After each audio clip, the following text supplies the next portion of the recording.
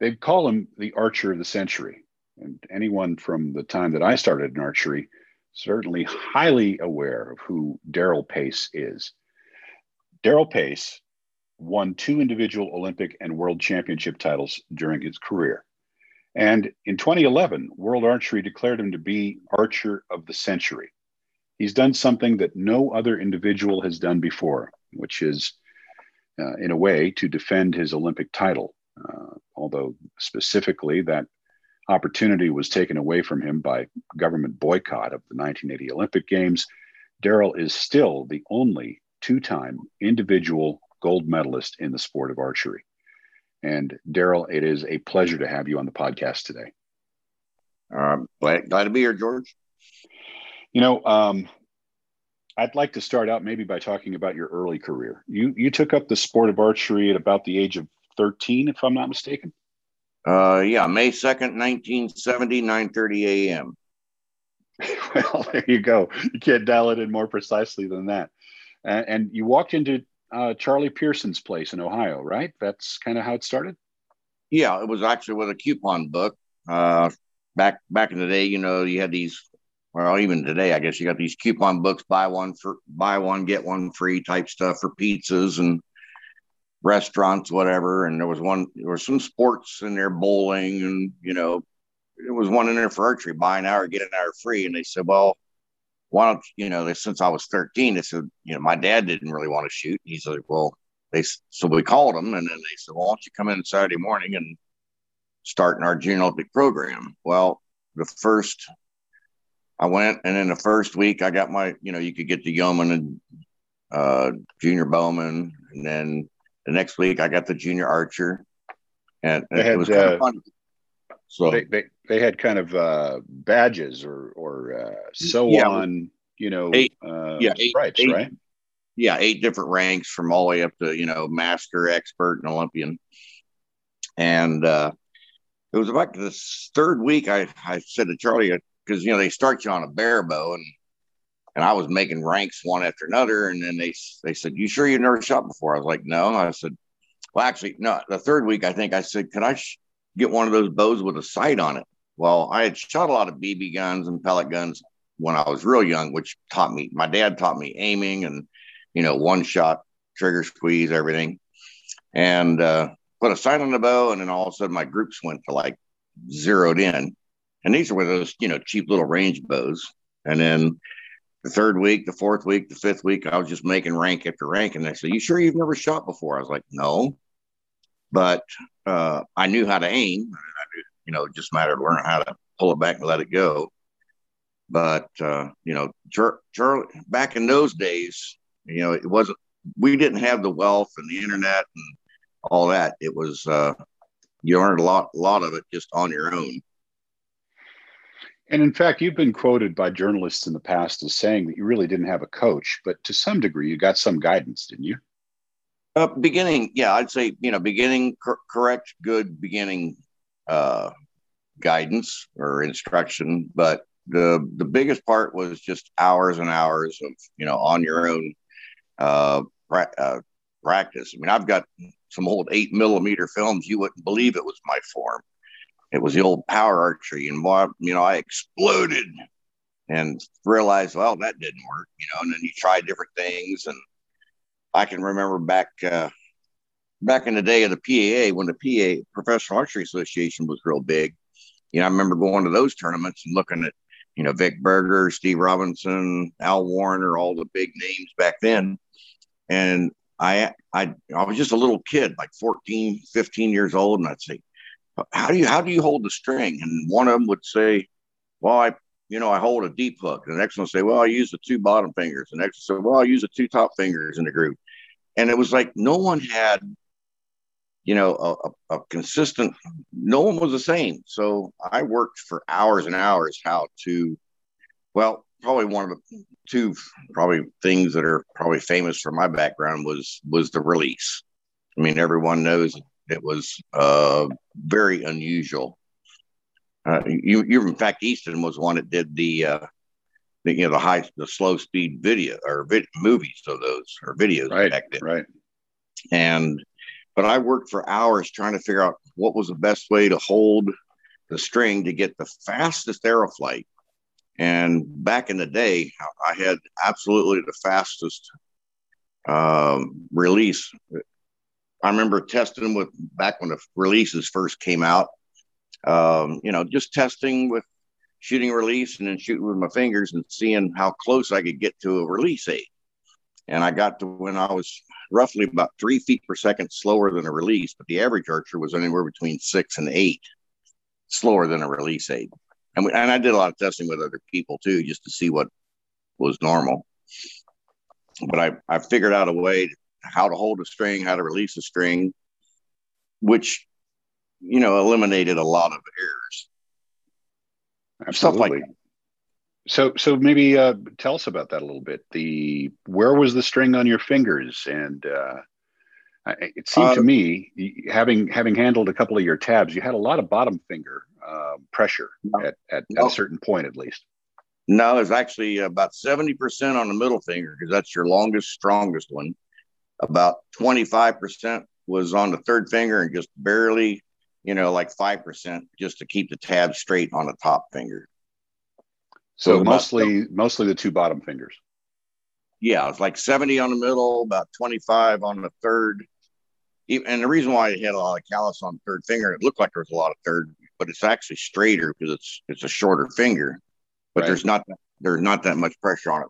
The fastest way was to get your middle strongest finger, because that's the one that's in line with your arm the most. For a fast release. Sure.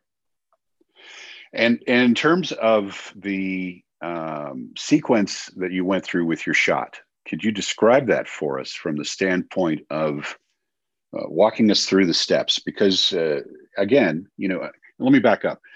Back in '83, when I started shooting recurve, when I switched from compound to recurve, I'd always shot fingers, but my coach, a fellow by the name of Leo Baldwin in New York, would show me 16 and I guess they were 16 millimeter films, or maybe they were 8 millimeter films of you.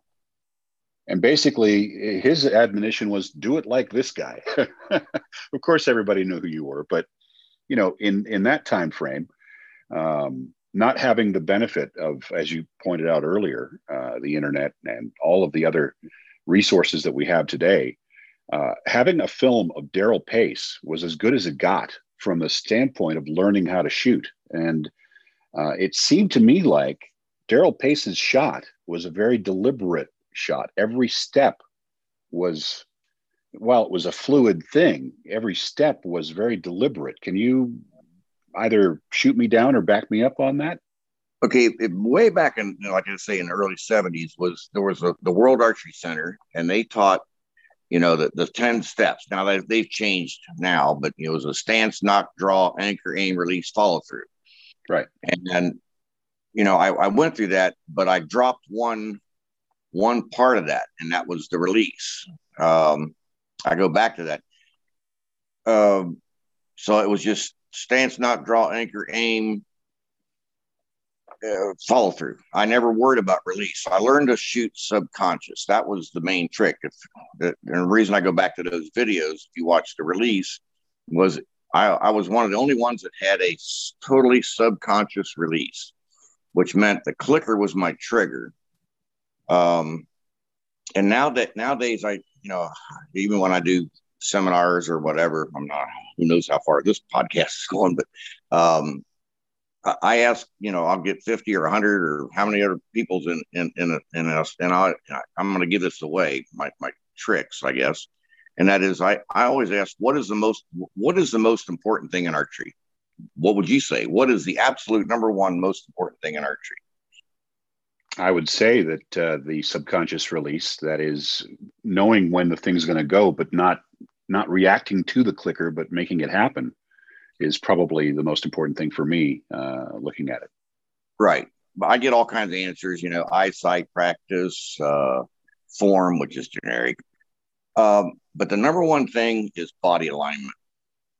And absolutely everything revolves around body alignment. If you're slightly out of line, there's days when I'd have a slump or whatever. It's when your body is not aligned.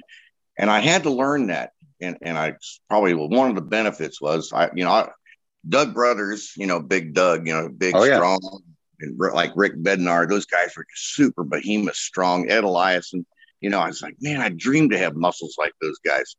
But when we got into tournaments and under pressure, what had happened was when I was 15 years old, get a load of this. It was my first Olympic trials, I guess.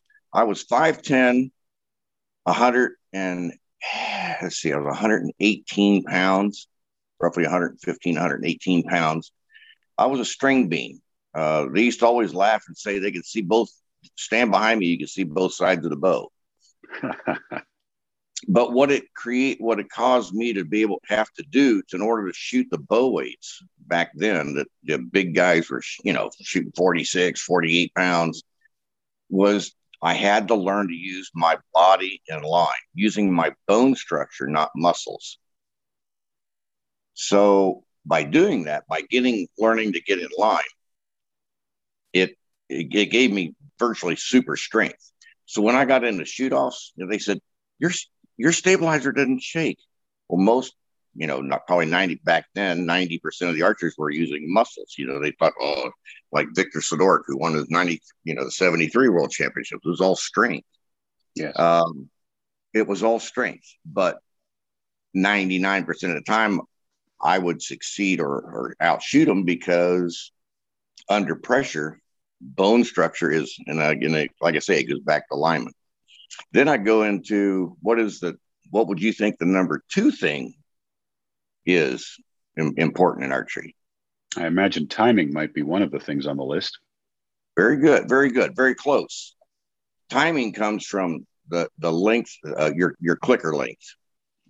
And to me, the first thing that you got to work on is body alignment. After you get that, it also revolves around your clicker length, because if you're within a millimeter, if it's too far back or too far forward, your body can't expand at that pivot point. And which that's feeds directly into the alignment, because if the alignment's off, you're going to be off by multiple millimeters. Right. So to me, getting that clicker length, I was always, just tinkering just a little bit with it. I'd shoot some arrows, whatever, and say, didn't go off soon enough. Went off too late. I learned later. In fact, it took years to figure that out, because there was times when I had my clicker too far back, and heck, I'd blow arrows off the rest. And it was because I was trying to expand too far. The clicker wasn't going off when I wanted it to. And you were always pretty aware of where the clicker was, because you used chisel points, which gave you the ability to determine just where you were with the clicker, right? You learned the secret there. I had a hard time with bullets because I couldn't tell exactly where the draw length was. And I still shoot chisel points. Knowing where the clicker is fundamentally what allowed you to let the rest of the program run, right? Yeah. In fact, I know you talked to Rick McKinney and stuff, but he even said it was, and Jay said it was just unbelievable standing behind. When they, because we always shot back to back and stuff, and they'd watch that. I'd draw up and hold, and my clicker would be 1 millimeter, just right there to go, and then I would hold, and nothing would move until my pin was exactly where I wanted it, and I could make the clicker go anytime I wanted to, which was a big advantage, especially in, with aluminum arrows in those days, and in wind. I loved competing in wind because I could make it go anytime I wanted to, where the normal, let's say the average archer, would just be trying to pull through the clicker, and then you're trying to time your sight going from blue ring to blue ring, back and forth, where all I had to do was just get my pin somewhere in the 7-6 ring wherever I wanted it, and then I could make it go anytime I wanted. So true control over the shot was one of the things that made it different for you than other shooters, because as you point out, and as I think I alluded to earlier, a lot of folks are at the mercy of the clicker. The clicker is making them shoot. You're making it click and executing the shot and maintaining that clean release. Right. Well, because the clicker was my trigger. I mean, it was just, I never opened my fingers. All I did was relax. It was more like click, relax, follow through. Which is what gave you that distinctive follow through that so many people tried to emulate, but maybe didn't understand how you got there in the first place. It was because once the clicker went off, I was totally relaxed.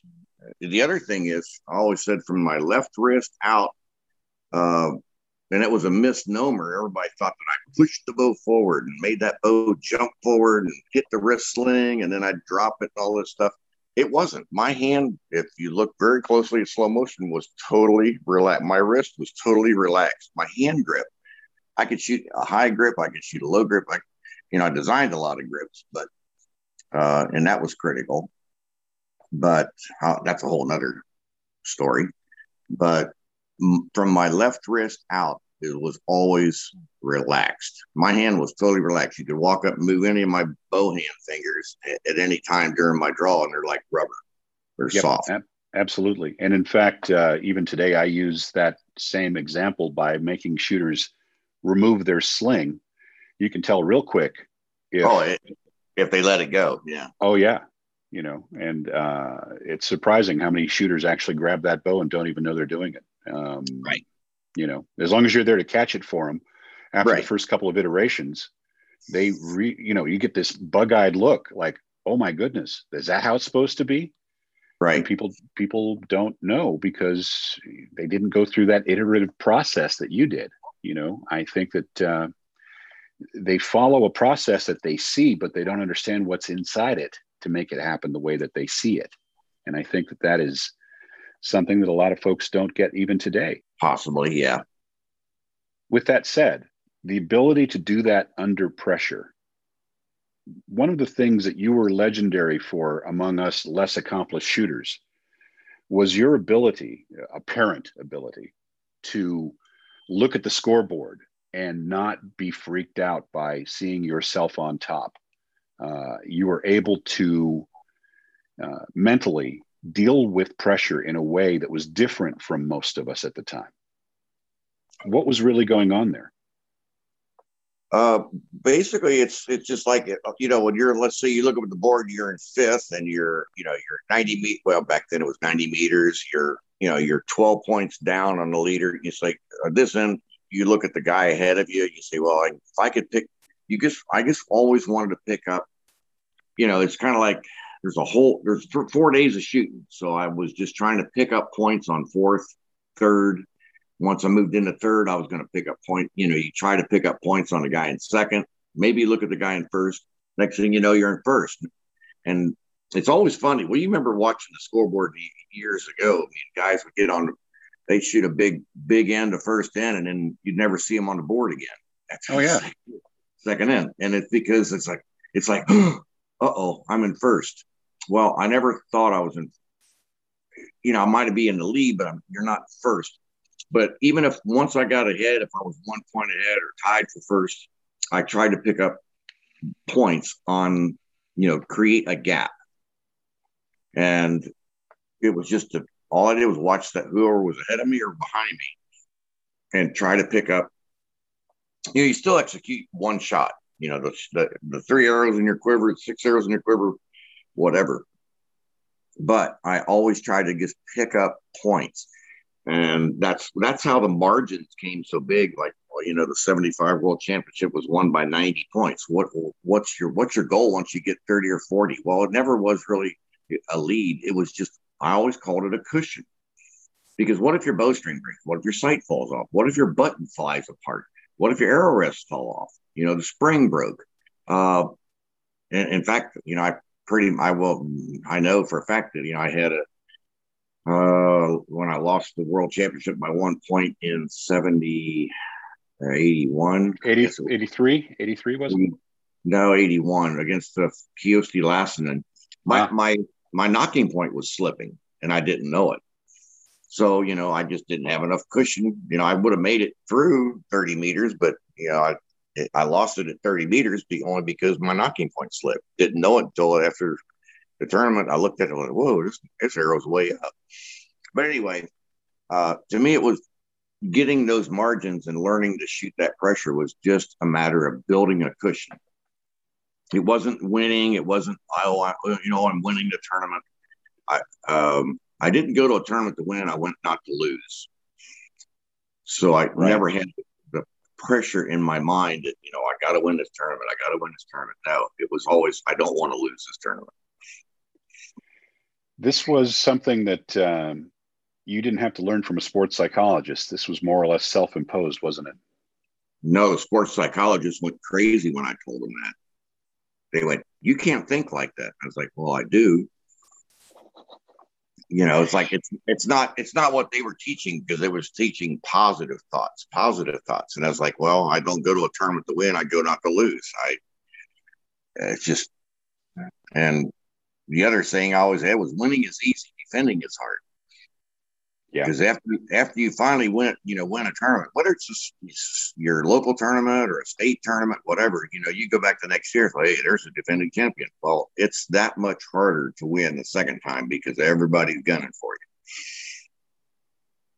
you. When you started out in archery, you were attracted to the individual aspect of it to some degree because your personality didn't deal well with team sport situation, that maybe you had some members of the team that didn't participate at the level you would have liked. Is that an accurate statement? Yes, very accurate. I akin that to, like, when I was like 11 and 12, I played Little League baseball. You get up there and you go 4 for 4, big base hits, double, turn a double play, do 2 fantastic plays, and we'd lose the game.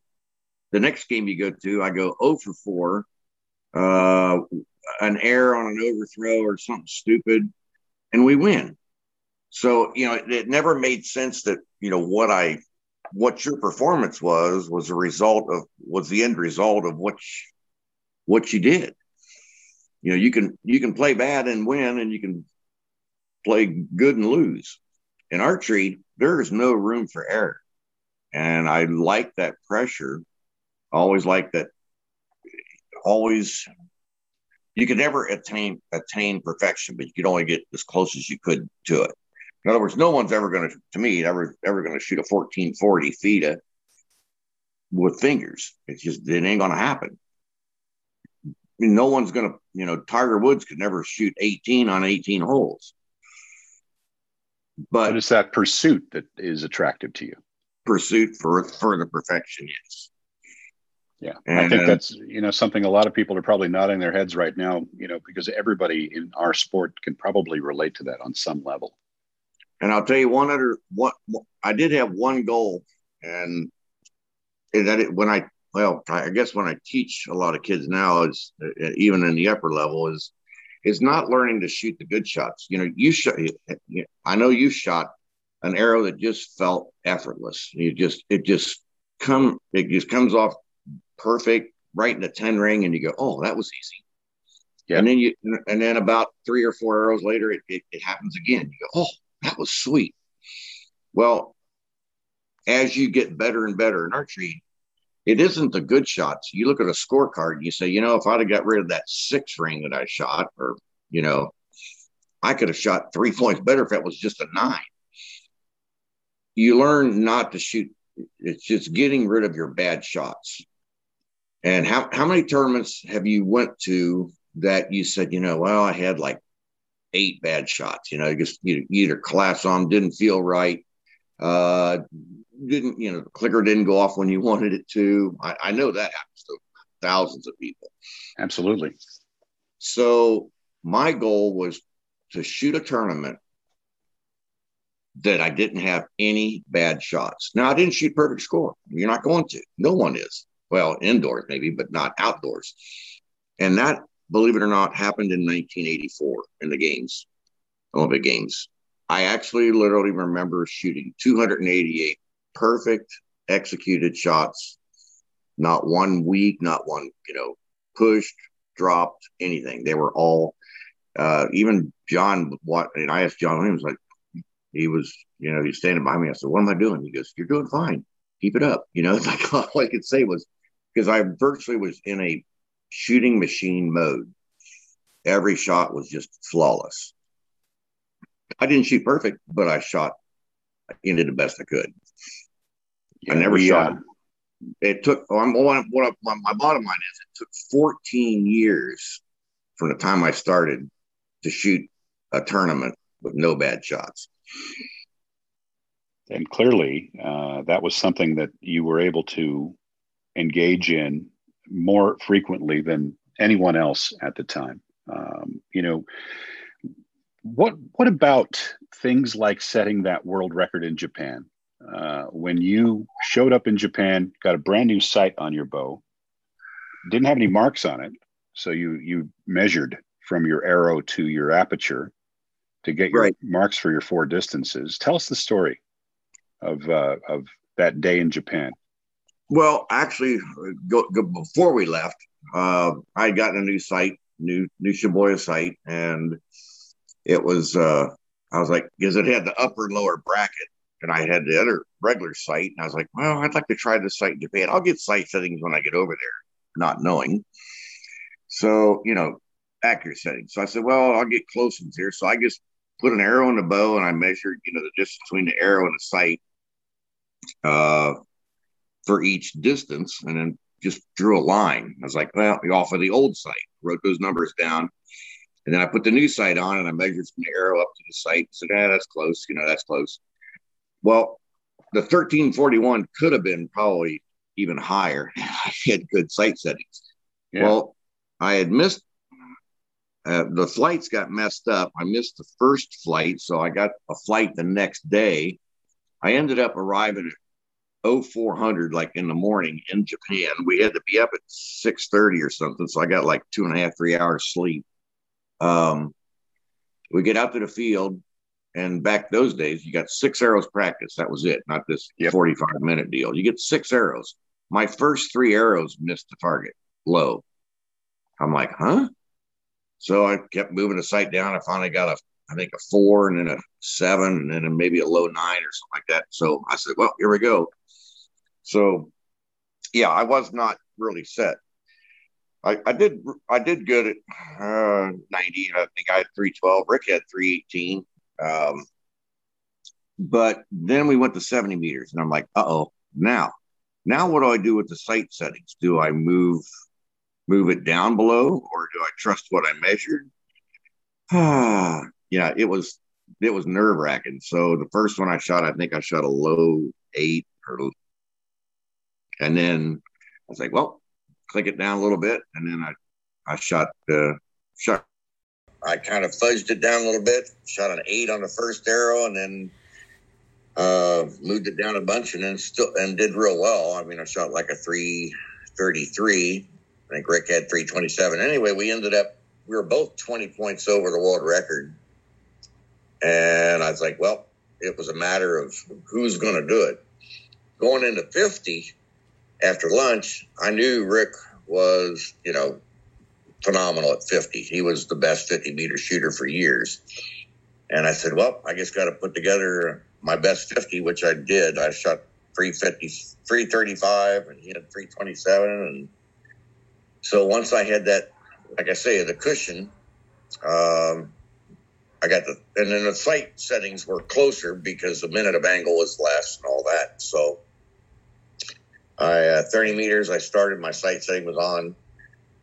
And the only 4 9s that I shot on that record, they were out of the 10 ring, less than the width of the scoring line. So it could have I was very close to shooting even a 360 on that. Were you aware that you were approaching the world record at that point? Oh, I already held it. Yeah. But yeah, I knew exactly what. So you were conscious the whole time of what you were doing. And again, you thrived on that. That was a different, mindset than most shooters. Right. Well, I mean, I love pressure. I mean, I remember my best friend, Rick Ray, we were out at the Texas World Team Trials one year, and I had already had the record. This was before 79, so this was probably like 77 or something. And halfway through 30, I said, hey, Rick, or Ray, And I said, I'm 5 down. I said, if I clean out, I said, I can break the world record. He goes, bet you a case of Coke you can't. He said, bet you a case of Coke that I couldn't clean out 30, and I shot the next 630s. Yeah. And then found out that it wasn't, they didn't star that trials. They didn't send in the paperwork for. So it didn't stand as an official world record. It was in my book, but it didn't stand right because they didn't send in $25 to World Archery or whatever. So yeah, but you did set a world record multiple times. You know, in 1973, after winning your first national championship, you set a new world record on a Starfita, because that was a registered one. Your first world record of the 1440 round of 1291. Did it again in 75. That was in 74, yeah. 74. And you won the world championship that same year. 75. Right. Yep. And you did it with aluminum arrows, something that a lot of folks don't recall. You know, I think that's an interesting topic to switch to now. Equipment over the years. The equipment has changed in some ways, and in some other ways it hasn't changed much. In your estimation, what's the most important equipment changes you've seen since the beginning of your career? Carbon arrow. And absolutely it was the carbon arrow that changed everything. And that was because of diameter. And it just goes back to simple theory that, you know, faster arrow speeds, but the diameter of the arrow, a good example would be is if you're shooting carbons, and the furthest, I mean, when I switched to carbons, I had a hard time adapting because I knew exactly what wind drift would drift an arrow. So if you got a 20 mile an hour wind or a 15 mile an hour wind and you're aiming at the edge of the 9 ring, with an aluminum arrow, I'm aiming out the 6 or 5 ring. So at that same time, every time that wind blows, of course, you know, you get 3 arrows or whatever in your quiver. Every shot that I take, I'm aiming in a 5 ring. I cut loose, I guess it right, boom, I catch a 9 or a 10. Well, you're shooting carbons, you're aiming at the edge of the 9 ring. And then you shoot a good one, you get a 9 or a 10. Well, the same shot, next time we both draw up, you just about ready to cut loose, the wind dies, you cut loose. I get a 6 to the right or whatever. You're still aiming in the 9 ring. You're going to get a 9. So every time the wind, you miscalculate the wind of the littlest bit, you're going to gain 1, 2, 3, 4, points on me using aluminums. So what it's also done is, that those big point spreads were, like I was going back to, like in this, the worlds or the game, what do you want to say, this 76 games with 69 points. Yeah, those 60, 70, 80, 90 point cushions that you used to accumulate. Right. 84 was 52 points. 76 was 69 points. And then, of course, World Championships was 90 points and 75. Those were gained because of being able to over or better calculate and time the wind. But the reason is nowadays the scores are so close. I mean, like picking out the first to the top, your first 10 archers, there's only 5-6 points between them. Exactly. So, and that's because of, we've got newer string materials. We've got, CNC risers, different materials on the limbs, but the carbon arrow is what changed, the most of anything as to now that the scores are so close. Even if you sent everybody back to aluminum arrows with the equipment we had today, you would see a much greater point spread. And maybe overall lower score for the people that hadn't figured things out the way you did differently than the rest of the field. Well, yeah, exactly. So what I'm saying is the archers today, even if you put aluminum, the bigger diameter arrows in there, you'll see a bigger point spread. Sure. Would it be fair to say then that the advent of the AC Arrow in 1983, which was the first year that they were more or less released to top shooters, would you say that that actually narrowed the gap between you and the rest of the field because of the fact that other people didn't have to worry so much about drift and figuring it out? Oh, absolutely. It narrowed all the scores up. But did it increase your score too, or do you think that? Well, yeah, of course, sure. It increases everybody's score, but it took the guy that was shooting 1250 up to 1300, sure. and the archers that were shooting 1300. Yeah, we moved to 1310. You know, let's say averages, whatever, or barely 1300 to 1305, 1310. It took the 1100 archer and moved him to 1200. You know, it moved everybody from the bottom up because now you don't have to aim. You know, they don't have to guess as much.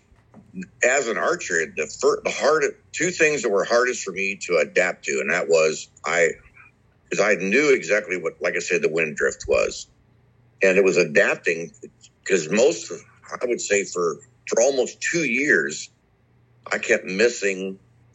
If the wind blew, I'd aim out 7 ring, and I was like, I don't have to aim out. You know, I kept missing more into the wind than shooting well. The other thing that it really changed psychological has nothing to do with scoring, but the psychological difference is you couldn't see them fly. If you know, when you read about all the days of the York rounds and you know how people used to love to watch an arrow fly, and I still do, because I still love to watch an arrow fly. It was that, you know, 190 or 200 feet per second slow arrow flowing through the air, hitting the gold, making it dark. Now we switched, you know, and then when the carbons started coming out, you know, like you said, 83, 84, and then they got thinner. You didn't see them. You shot, and it was just like you're shooting an airbow, because the arrow just went, and then it hit the target, and you go, oh, where did it hit? Because you couldn't see where they hit because they're so skinny and small. You had to use binoculars. With aluminums, I knew when I shot a good arrow, I could see the arrow fly. I knew if it was going slightly right, it's going to be a right 9. Bang, it hits the target. The psychology really changed. Not only, like I say, not only just the wind drift, but the psychology of watching the arrow fly and how an arrow felt to shoot.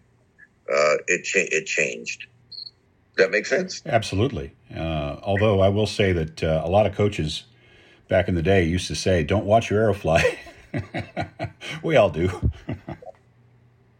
Sure. I mean, it was always neat to watch.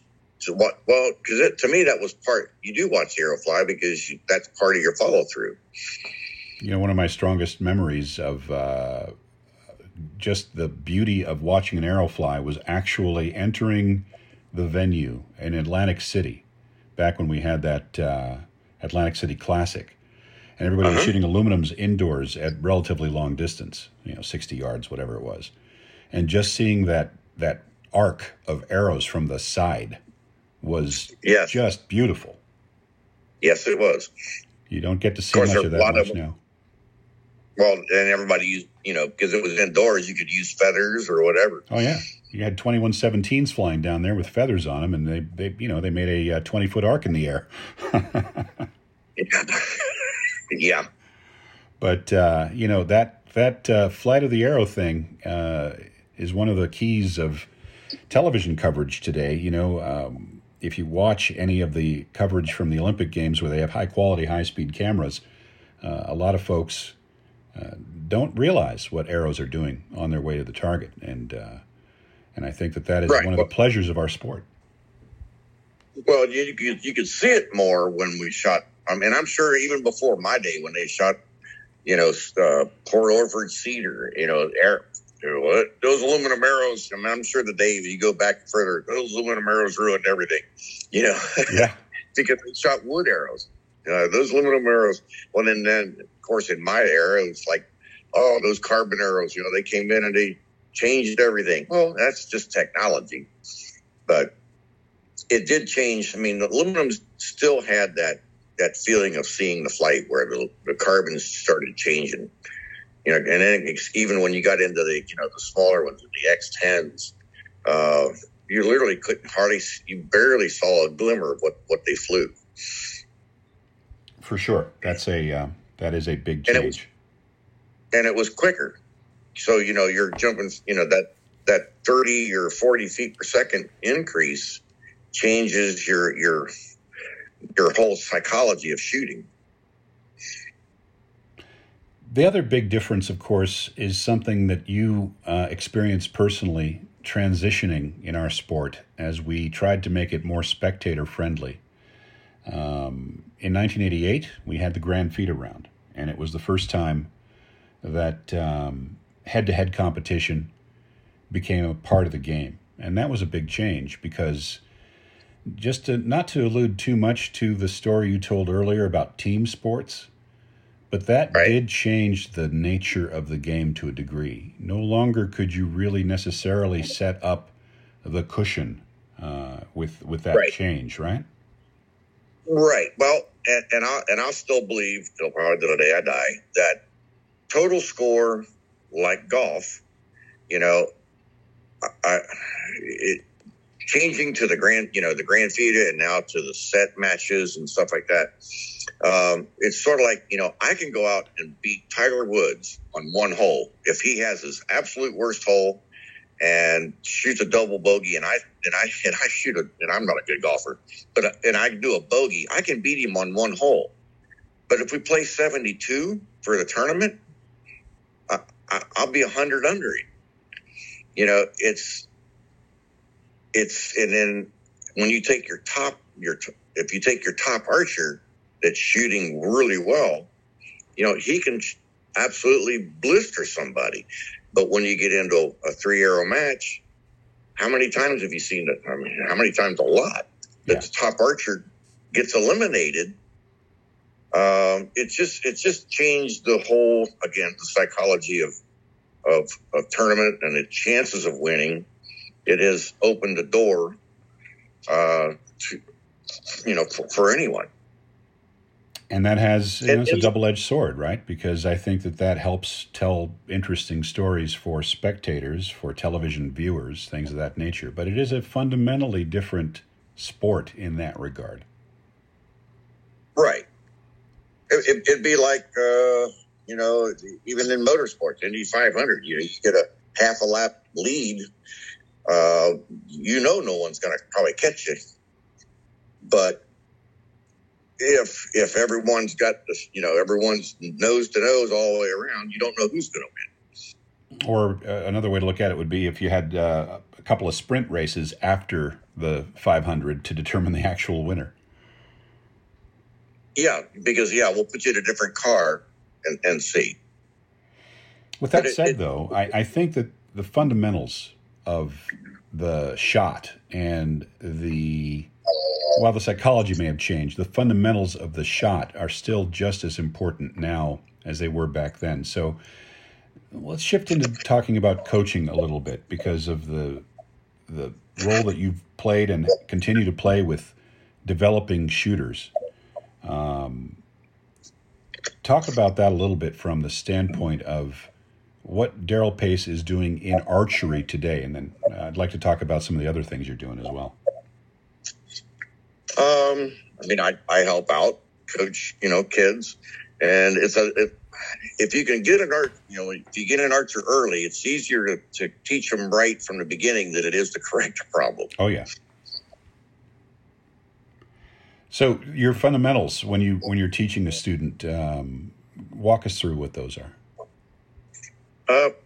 His first thing is you know, using a mirror, video, whatever, and get number one, the most important thing in archery, get them in line. If they're not in line, not being in line creates all the other factors. Yes. And I learned that back in the 70s back in the day when we shot the FIDA. And if you remember the Nationals, you'd shoot a FIDA and then you'd be all mixed up all over the field. After the first FIDA, they regrouped you, top target all the way down. There'd be, you know, 50 targets with with all the archers. And if you started at the top target, and watched and walked down the line at each archer, the further you got down the line to the lower scoring archers, the further out of a line the archers were, and the worse the form got. So the thing I teach first is you got to teach them on an air bow first, if you can.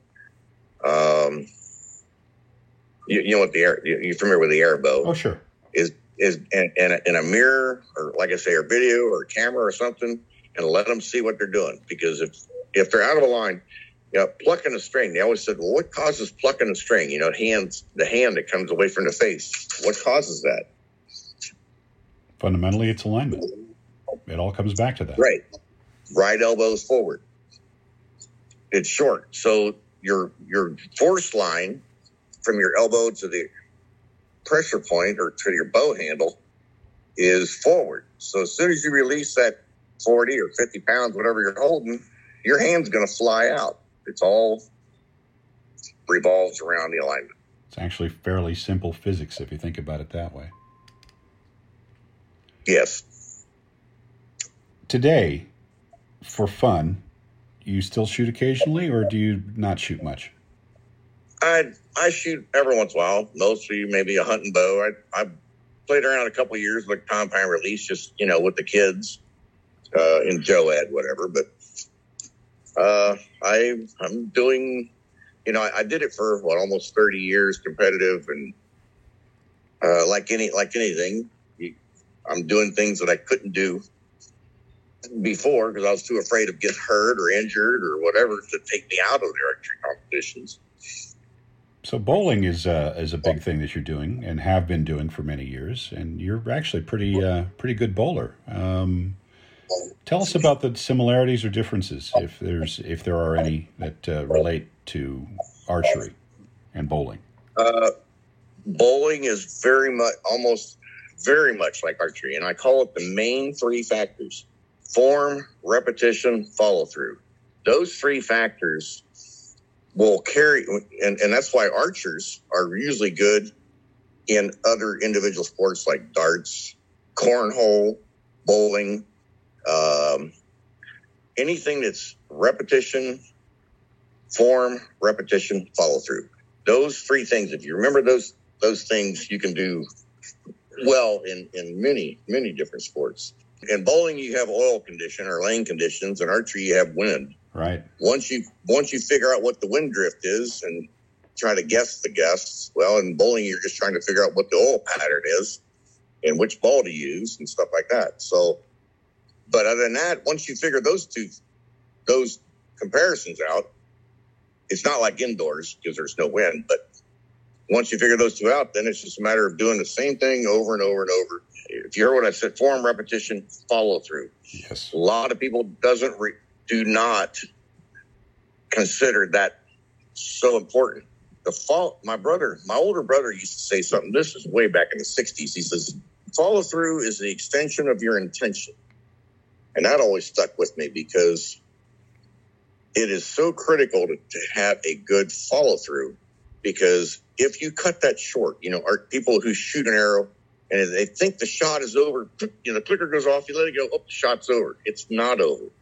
If you look at golfers, and golf is a good example of this, when you watch high-speed films of a golf ball being hit, you come through with a driver, it hits the ball 1 inch after the ball is your club head is past the tee, the ball's gone. So why do you see, you watch an average golfer, he swings and the club comes up about maybe 1 o'clock, 2 o'clock. But a professional golfer, what do? They go all the way up and wrap around. The club is almost pointing all the way back around their whole body. Follow through. It's an extension of the shot. If you shorten that, and that's why if you ever watch my bow arm was very unique. If you look at my arm guard on those films, what did you see? It never moved. The bow would go out. My wrist was relaxed. The bow would jump. the bow would drop. But where was the forearm? Where was my watch, my wristwatch, my arm guard? It never moved. It never moved until the arrow hit the target. It literally looked like you could balance a ping pong ball on there and have it sit there even after the arrow was gone. Right, because if you shorten that up, and what happens is most archers that are having trouble, they shorten that shot execution up or that follow through up. Then you start getting closer and closer to snap shooting, and you give up on the shot too early. Follow through is the extension of your intention. My thought for a long time, Darrell, has been that we've lost something by not shooting 90 meters anymore. I really honestly believe that 90 meters makes shooters better shooters, just as 70 does for women. 90 meters for men makes shooters better because it doesn't let you fake it. You can't get away with anything at 90. And you hit the nail on the head 100%. 90 meters, any flaw that you had amplified. 70 meters, you can still shoot a weak shot and catch a low 10. It'll be a 9 maybe, but you could still catch a 10. Indoors, you can it's even worse. You can shoot a horrible weak shot and still catch a 10. But 90 meters, a weak shot was what? An 8, a 6. Off the bail? It could be a 4. It amplifies that extra 20 meters amplifies everything. So if you were to advise someone to do something to really work on really dialing in their form, really dialing in their execution, I would say 90 meters is a good idea, but you hardly see anybody using it anymore. If you remember, and in my old articles was, my motto was 90 at 90. That was 90% of my practice was 90 meters. And the reason was I could shoot the closer distances. We shoot indoors. We get plenty of close distance practice. But outdoors, 90% of my practice was at 90 meters. You dialed in 90, everything else would follow. If you shoot your 90-meter form at every distance, it will definitely help. Well, to me, it amplifies everything that you do wrong. And if you can correct those wrongs and make them right, then you're going to shoot better. Absolutely. It's noteworthy the Koreans, for the first time in their Olympic trials process, have mostly just gone to 70 meters. The French did that a few years ago. It'll be very interesting to see what happens. Between you and me, I feel like I'm not seeing the quality. I know the scores are up there, but I'm not seeing the quality of form that I used to see, say, 10 years ago among some of these top-level shooters of today, because I think partly they're getting away with stuff at 70 that they wouldn't have gotten away with at 90. Right. Well, again, the equipment has leveled. The equipment has gotten so good that it's leveled the playing field. You can get away with more. And the same thing with, let's look at bowling balls. I mean, there are hundreds of different types, of bowling balls. The materials, it's everyone's scores have went up, but it's narrowed the field. Everyone's bowling over 200s now, where in the old days, if you averaged 190 or 200, you were a good bowler. If you were, and in the 70s, if you were a 1250 shooter, you were a good shooter, excellent shooter. So as what you're doing with the technology is raising all the scores up to where there's very little change at the top, but you can get away with more. Darrell, you have been very generous with your time, and there is a ton of stuff I want to talk to you about. I would love to just do a podcast with you on each one of your Olympic experiences, so I hope that you'll take the time and share some of that with us going forward, because there's a lot that Darrell Pace has to offer to the archery community of today, and I really, really appreciate you taking the time now. Sure, no problem.